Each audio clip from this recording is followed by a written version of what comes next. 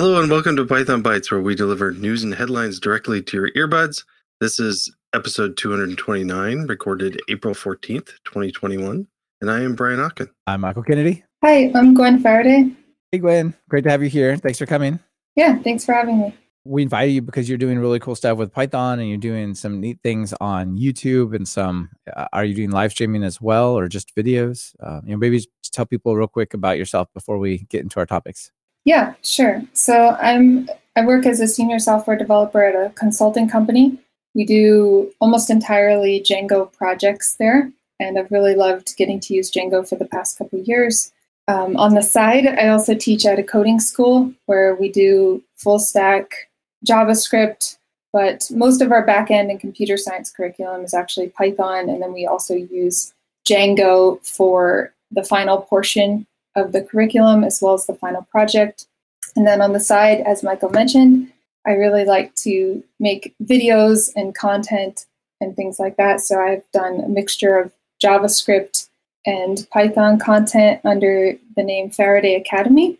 And I also have Twitch live streams. So most recently for Python, I've been kind of diving into Fast API Live and trying to learn async Python since I haven't really done much with async Python in the Django world. Nice. Yeah, super fun. The Fast API is great. Yeah, it's awesome. And technology to work with. So you sound like you're busy, but in a good way. But I love programming, so it's like my passion. It's not burdensome, I guess. Yeah, it doesn't count as work. That's great. Brian, you want to kick us off? Yeah, the first story I want to cover is about coverage. Couldn't help the bad pun. So Ned Batchelder put a post out just the other day. There's a beta out for coverage. It's a 5.6 beta 1, and it's kind of a big revamp. Well, I don't know how much code he changed, but he says it's a big deal. So the thing that's exciting about this is it's supposed to exclude third-party packages. This is actually amazing because in the workflow, one of the problems I've had before is I've just starting out with a project, say, and I got some code in a directory. I've got my virtual environment there also, same directory, throw some test code in there. And I want to have to tell coverage. If you don't give it any flags, it just measures everything. But now it doesn't. Now if you say like coverage run PyTest or coverage run your like whatever your module is, because you can run coverage without tests too. That's a thing. It just grabs everything and reports everything, and that's hardly ever what you want. So the change in 5.6 beta 1 is to knock out the third-party packages and not collect those. And I tried it out on a couple projects. I want to try it out on more. But like for instance, if you do it on your current directory, even if you say give it just your current directory, it's going to include all your virtual environment there if it's there also, and you don't want that. So this is a really cool thing. And he's also, it's beta because he'd like to hear from people to find out if there's problems. So go out and test it out. I haven't tried it on PyTest plugins yet. That's what I'd like to do next, but this is cool. Yeah, that's really nice because obviously you want to have code coverage of your code, but you absolutely have no interest in testing other people's projects, right? They're packages that you're using and whatnot. So yeah, that's perfect. Do you have to do anything to make this turn on? Well, yes, you have to right now because it's in beta. You have to install coverage equals. We've got it in our show notes, but coverage equals 5.6 B1. It's also in the blog post that we linked to, but right. Okay. And it works with. So I tried it also with the PyTest-cov plugin, and if you install PyTest-cov and then install this other version of coverage, they'll work together, and you can use them together too. So yeah, very nice. Gwen, what's the coverage story for you all? Do you do unit testing, code coverage, analysis, things like that? So as far as for our Python and Django projects, we do some testing. I would say not enough testing. So just like most companies I've worked at, we always have the discussion, we should do more testing. And sometimes we do more testing and sometimes we don't. So our development team has been talking about it. So actually this package, code or coverage.py, I've never used before, but I was reading about it in the show notes and looking it up before this episode. So I was like, oh, that's a really nice tool. I think I'm going to use it. But mostly we do unit testing on like really complicated areas that we think might break or might have edge cases or something like that. That's actually a great use for coverage, because you can, like, if you specify the sort, like which source to cover, you can zoom in and say, I just have this little directory or these few modules of code. You can say, just cover those, and you can check the coverage on that. That's interesting. So you could generate reports on different areas even. Yeah. Of your app. Nice. Yeah. Like, I only care about this part, so just tell me about this part. Yeah, that's perfect. Yeah. All right. Well, this next one that I want to cover has to do with platform as a service. So we often hear about Azure, AWS, and in the Python world, Heroku is very popular. But these platform as a service places where you get push your code and then it makes servers go and new versions get deployed, and who knows how that happens. That's all well and good if you want to run in the public cloud, but what if you want to run just on your own servers? So Ian Maurer sent over this thing called Piku. So Piku is the tiniest PaaS, platform as a service, you've ever seen. It allows you to do a Git push deployment to your own servers. Isn't that cool? Yeah. So yeah. So the idea is you basically set this up on your server, and then you connect it basically directly through GitHub. And then whenever you do a Git push, that automatically kicks off a new server creation. I think it probably is running on Docker or something like that, but not 100% sure. I haven't dug into the internals how it runs. But so here you can even see on the right of the homepage, which is an animated GIF. You can go and check that out. But you can sort of see what it does. It says, as soon as you do a Git push, it'll come along. It says, remote creating, as opposed to just, writing objects, push done. It continues on. It says remote creating app, deploying app. Your branch is up to date. Now your app is detected, creating virtual environment. And you can basically tell it what your requirements files is, what the execute file, just like Heroku, you give it a proc file or something. It's called something like that, where it just basically says, when you run this project, what command do you give it? And then it just runs. And that's pretty cool. So it's really meant to be especially useful for low-end devices. So I think this originates actually from working on Raspberry Pi. So like Git push deploy to Raspberry Pi, which is Raspberry Pi clusters, which is awesome. So one of its, some of its core ideas are it's supposed to run on low-end devices. It's supposed to be accessible for hobbyists and, lower school, like K through 12 school grade students. The whole platform as a service is about 1,000 lines of code of Python, I think, and quite functional. It adheres to the 12-factor app of like separation of concerns and separation of configuration and logging and so on. Yeah.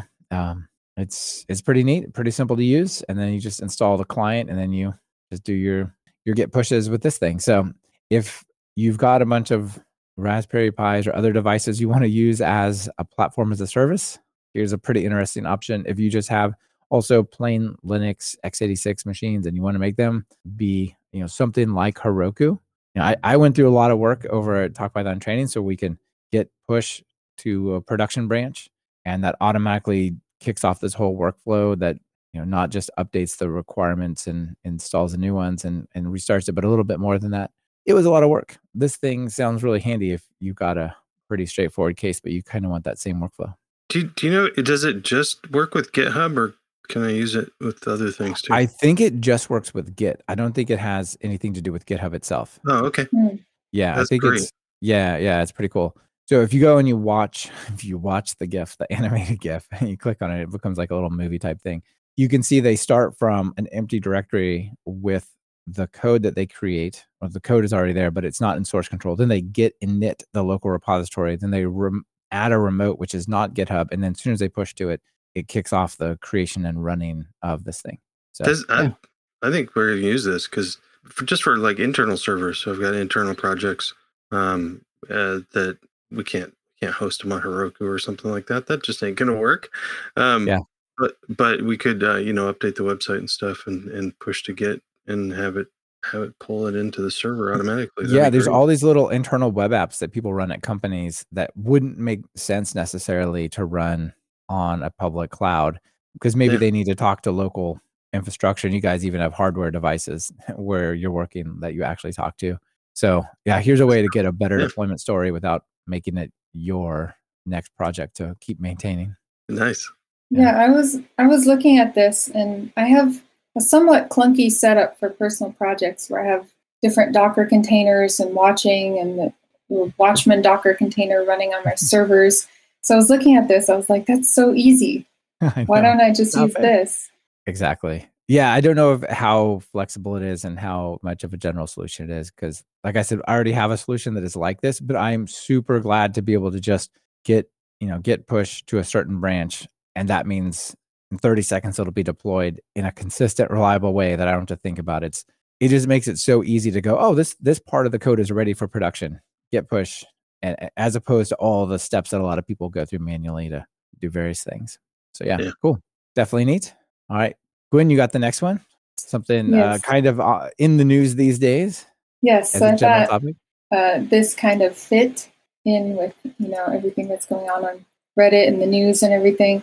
So blockchains, I think most of you have heard of blockchains and Bitcoin and Ethereum, and there are ways to basically build applications for the blockchain using Python.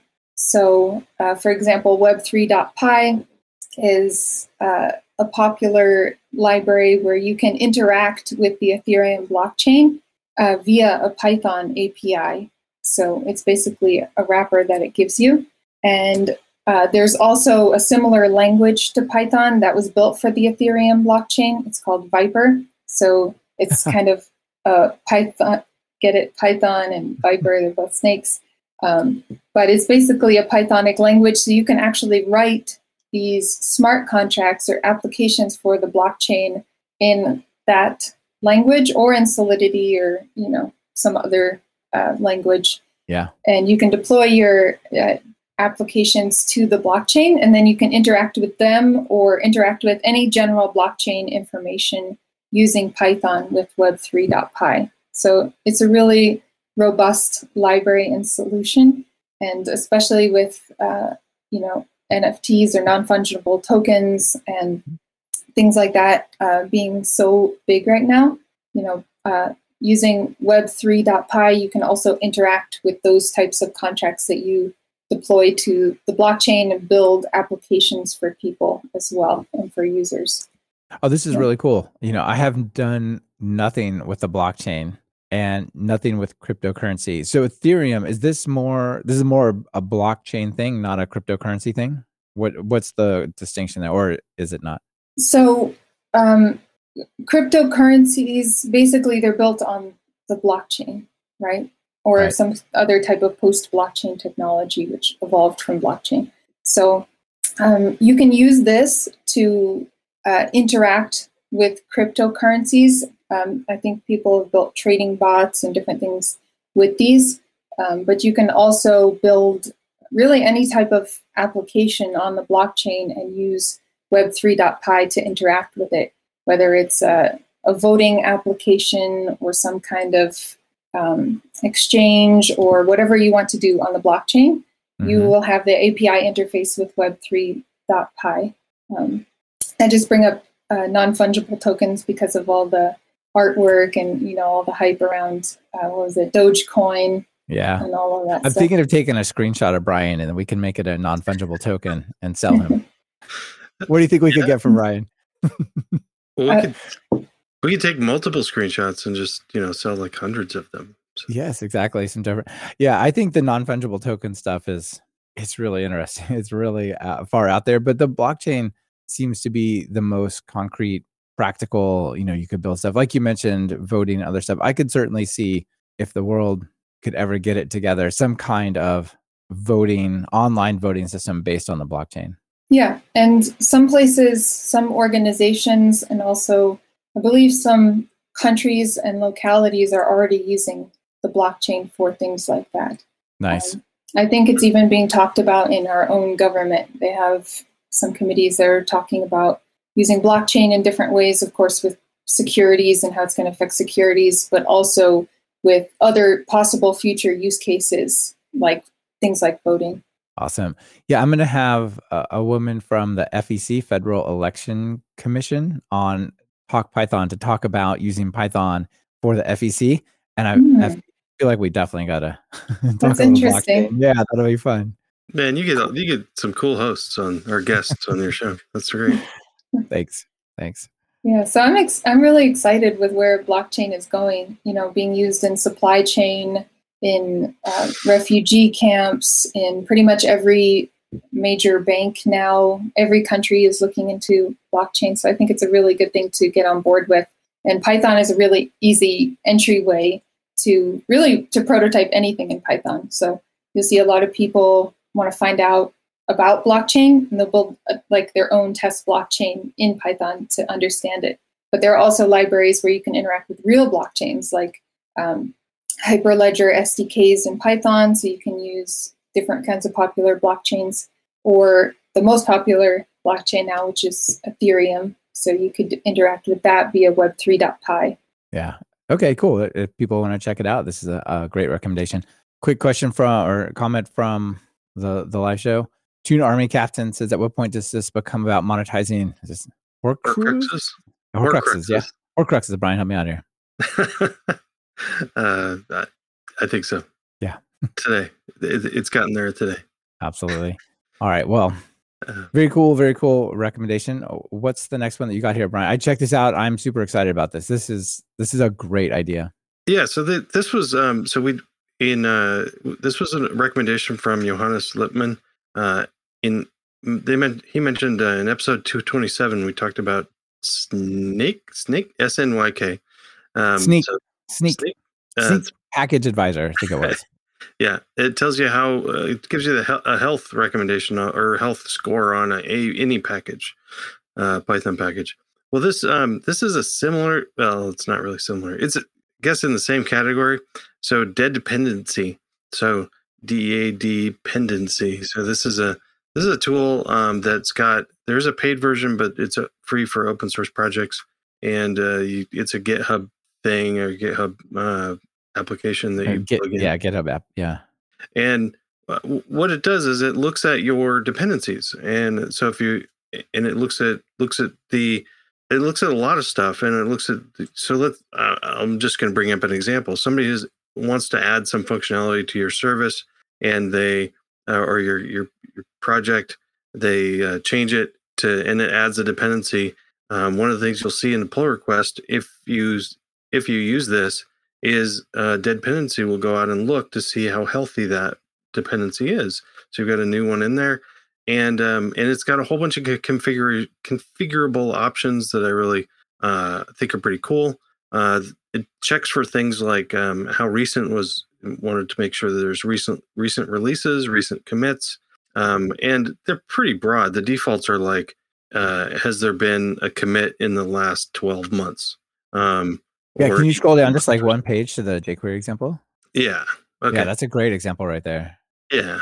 So their example is you've got a jQuery UI that's added, and what it does is it doesn't just check for one thing; it looks for all of your dependencies, and it shows that a couple like jQuery UI hasn't been released for over 12 months, and then a package called Nom Nom that's no commits for the last 9 months, and it's been deprecated in the package registry.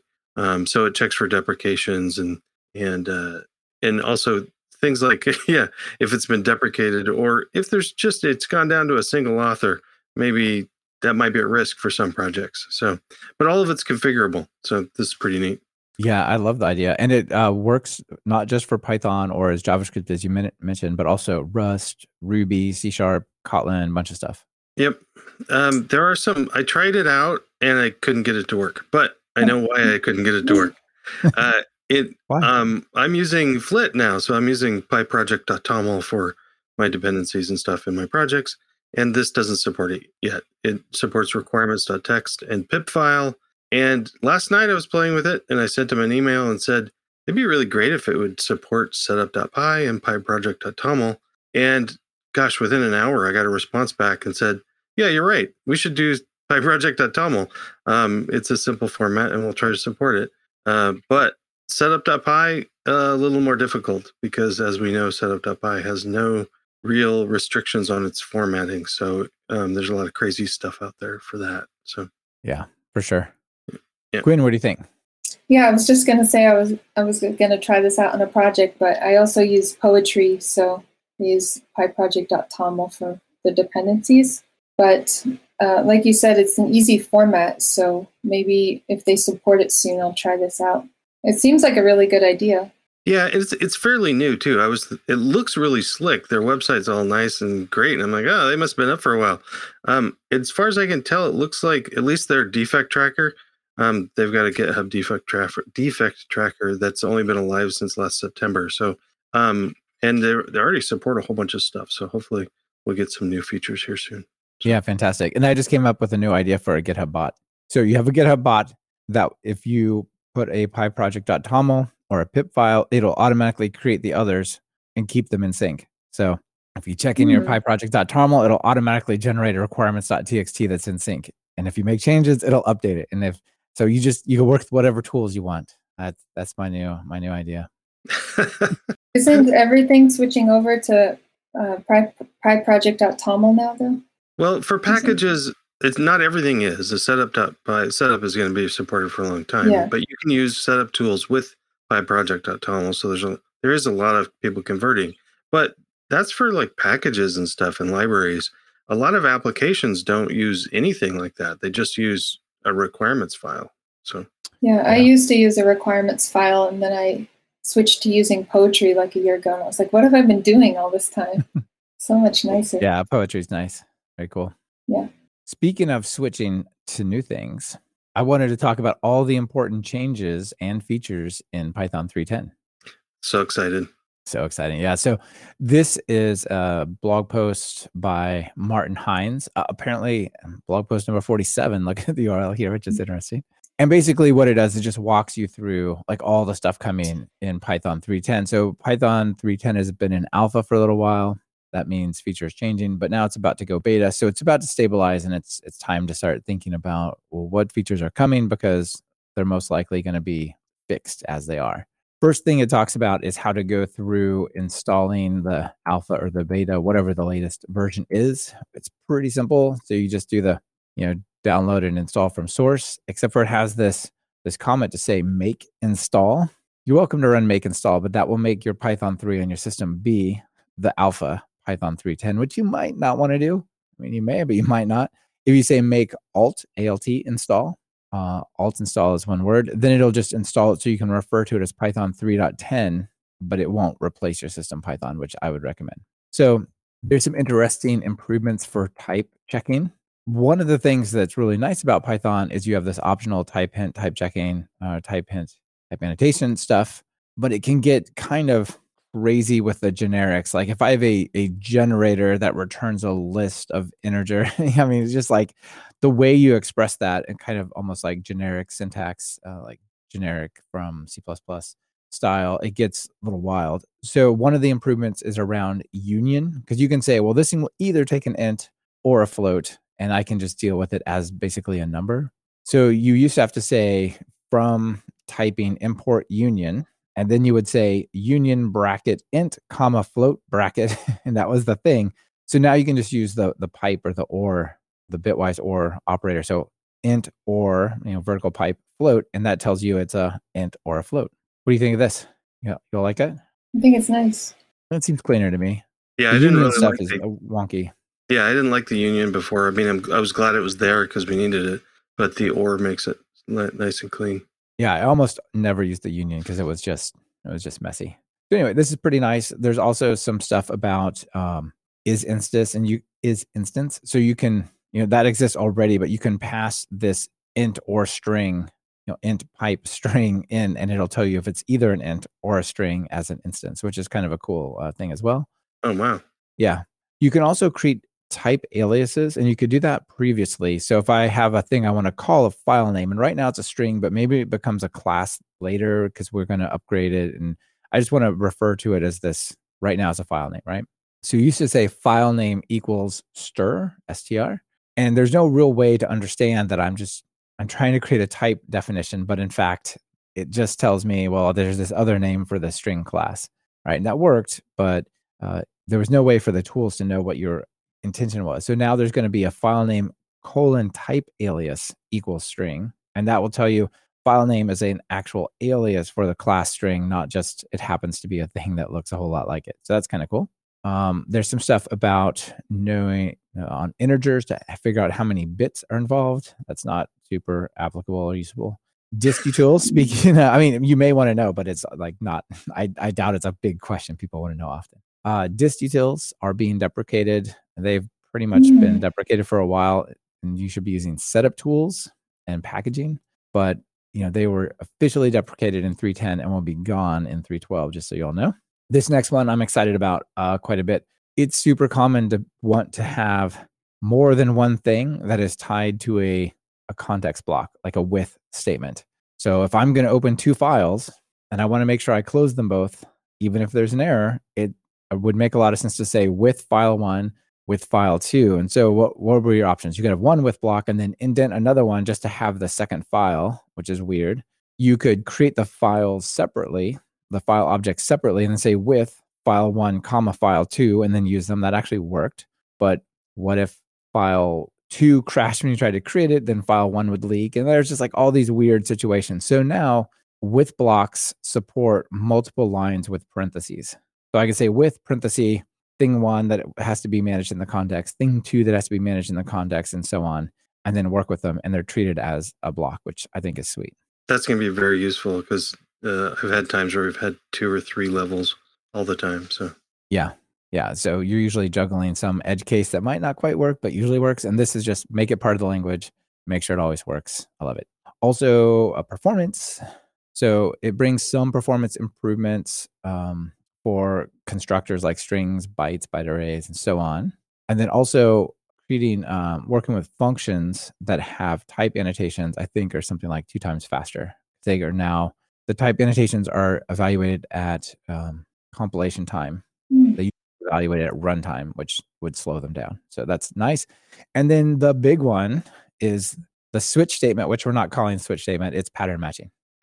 And we actually talked a lot with Brett Cannon about that. And I think people appreciated that episode where we got to dig into that, right? Yeah, that was fun.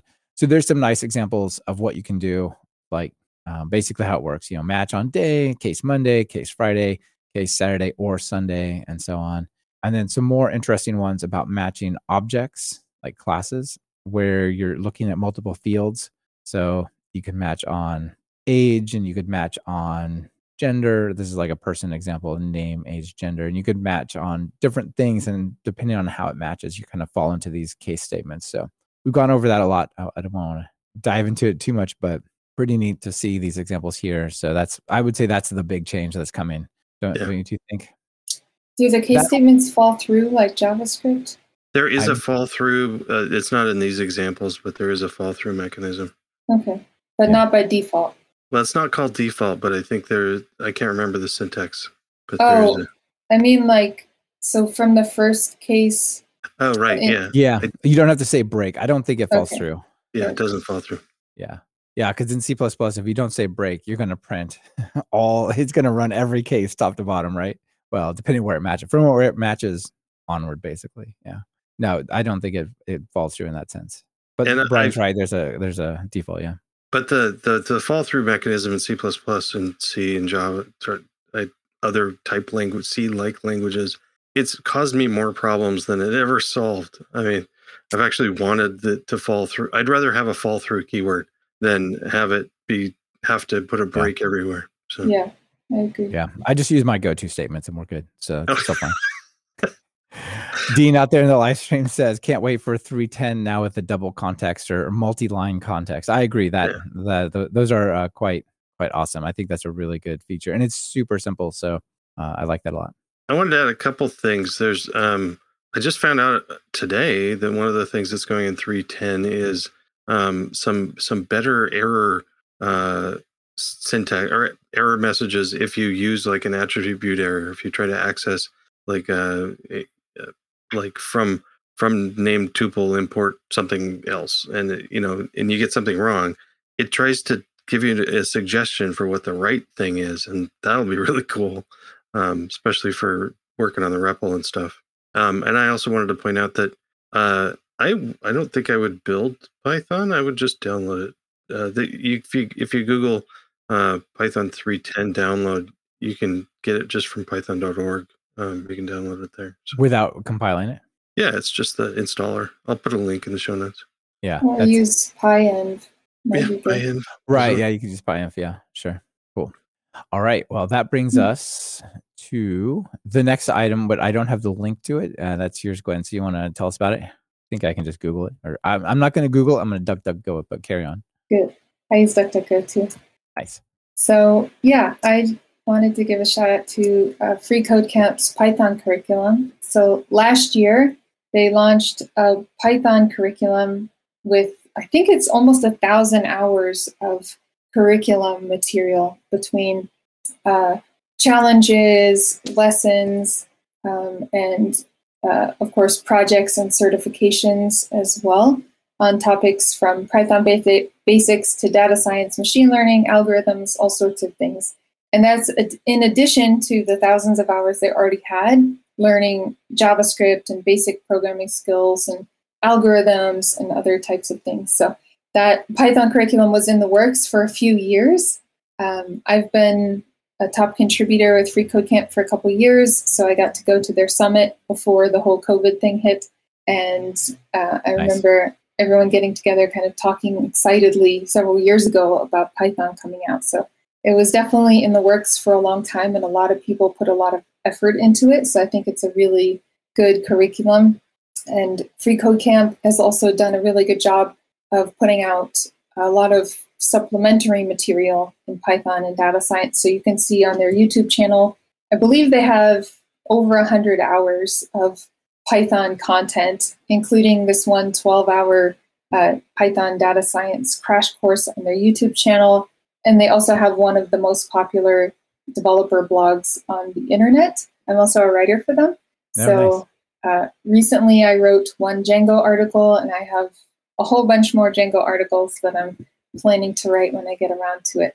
So as far as Python education, I think this is a really good option that's free, accessible to anybody, even on mobile devices, and one that stayed true to its mission. It didn't just build to kind of sell out to another company, but since I believe the end of 2014 when it's launched, it's kept its mission of making coding education accessible to everyone. So I think they've done a really good comprehensive job of now adding Python onto that.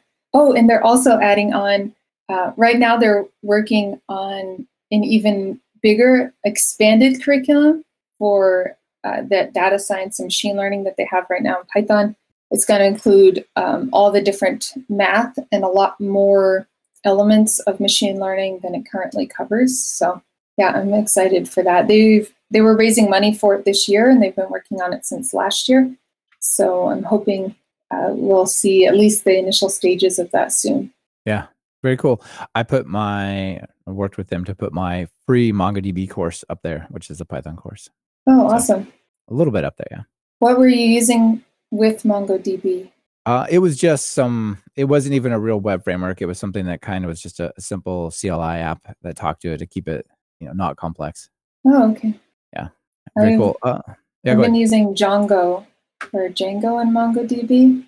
Okay. That's cool. It actually works pretty well, except the migrations are a little bit funky. So okay. It's not easy to roll back the migrations like it is if you use Postgres.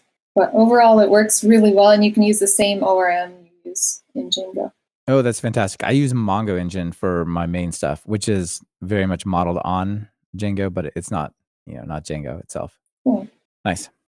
Let's see, really quick, a couple of fallbacks. Robert Robertson says they should create an error message package that breaks down your error into plain English.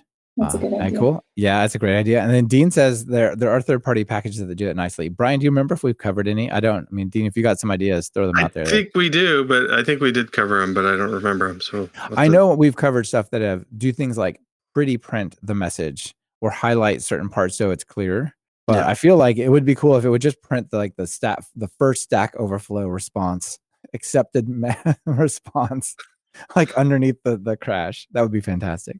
Oh, and we talked about possibly just formatting your error message nicely so that you could Google it or DuckDuckGo it of like how to search for this on the internet. So like escaping quotes and things like that. Exactly. That'd be cool.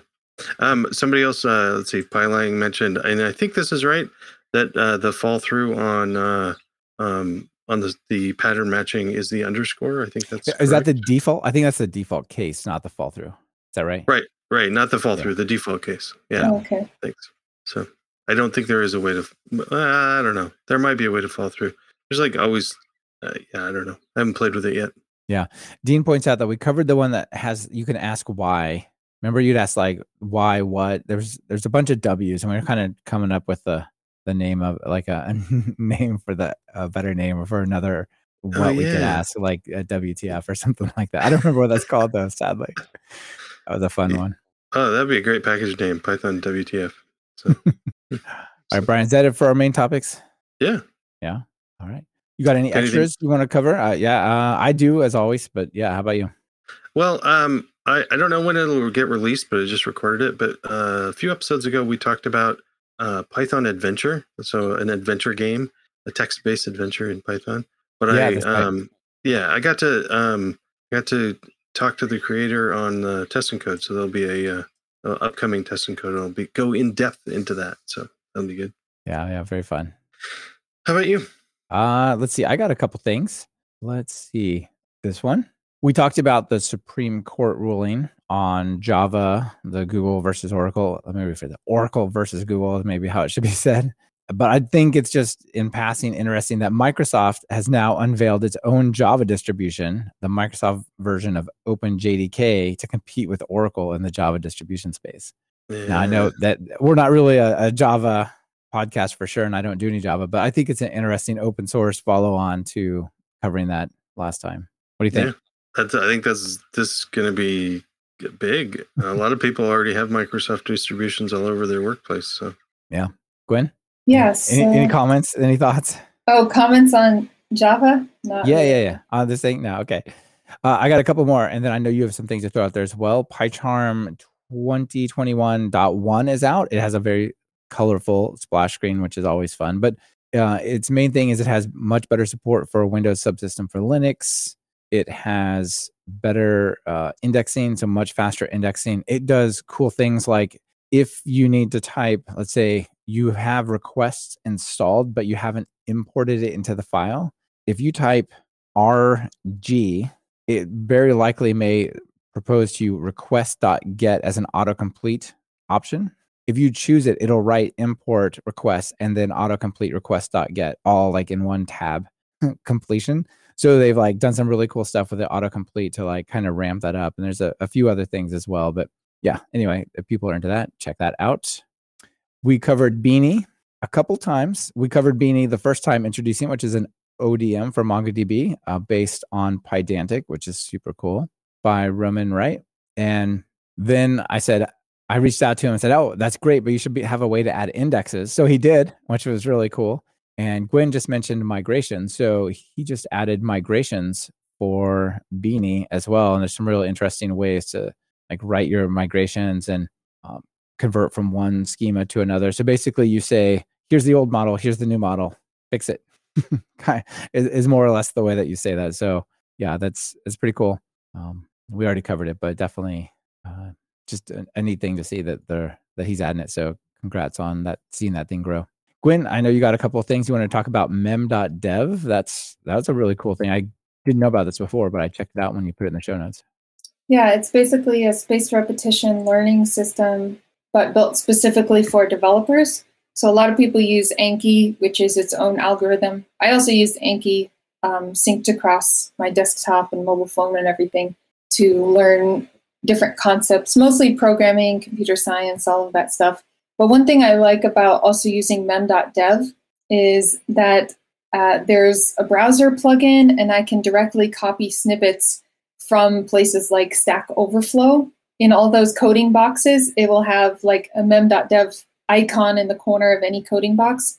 And I can just copy the snippet to make into a card later on mem.dev. Another really cool feature is it lets you practice keyboard shortcuts now. So to get faster and better as a developer. It's really good to practice different kinds of keyboard shortcuts.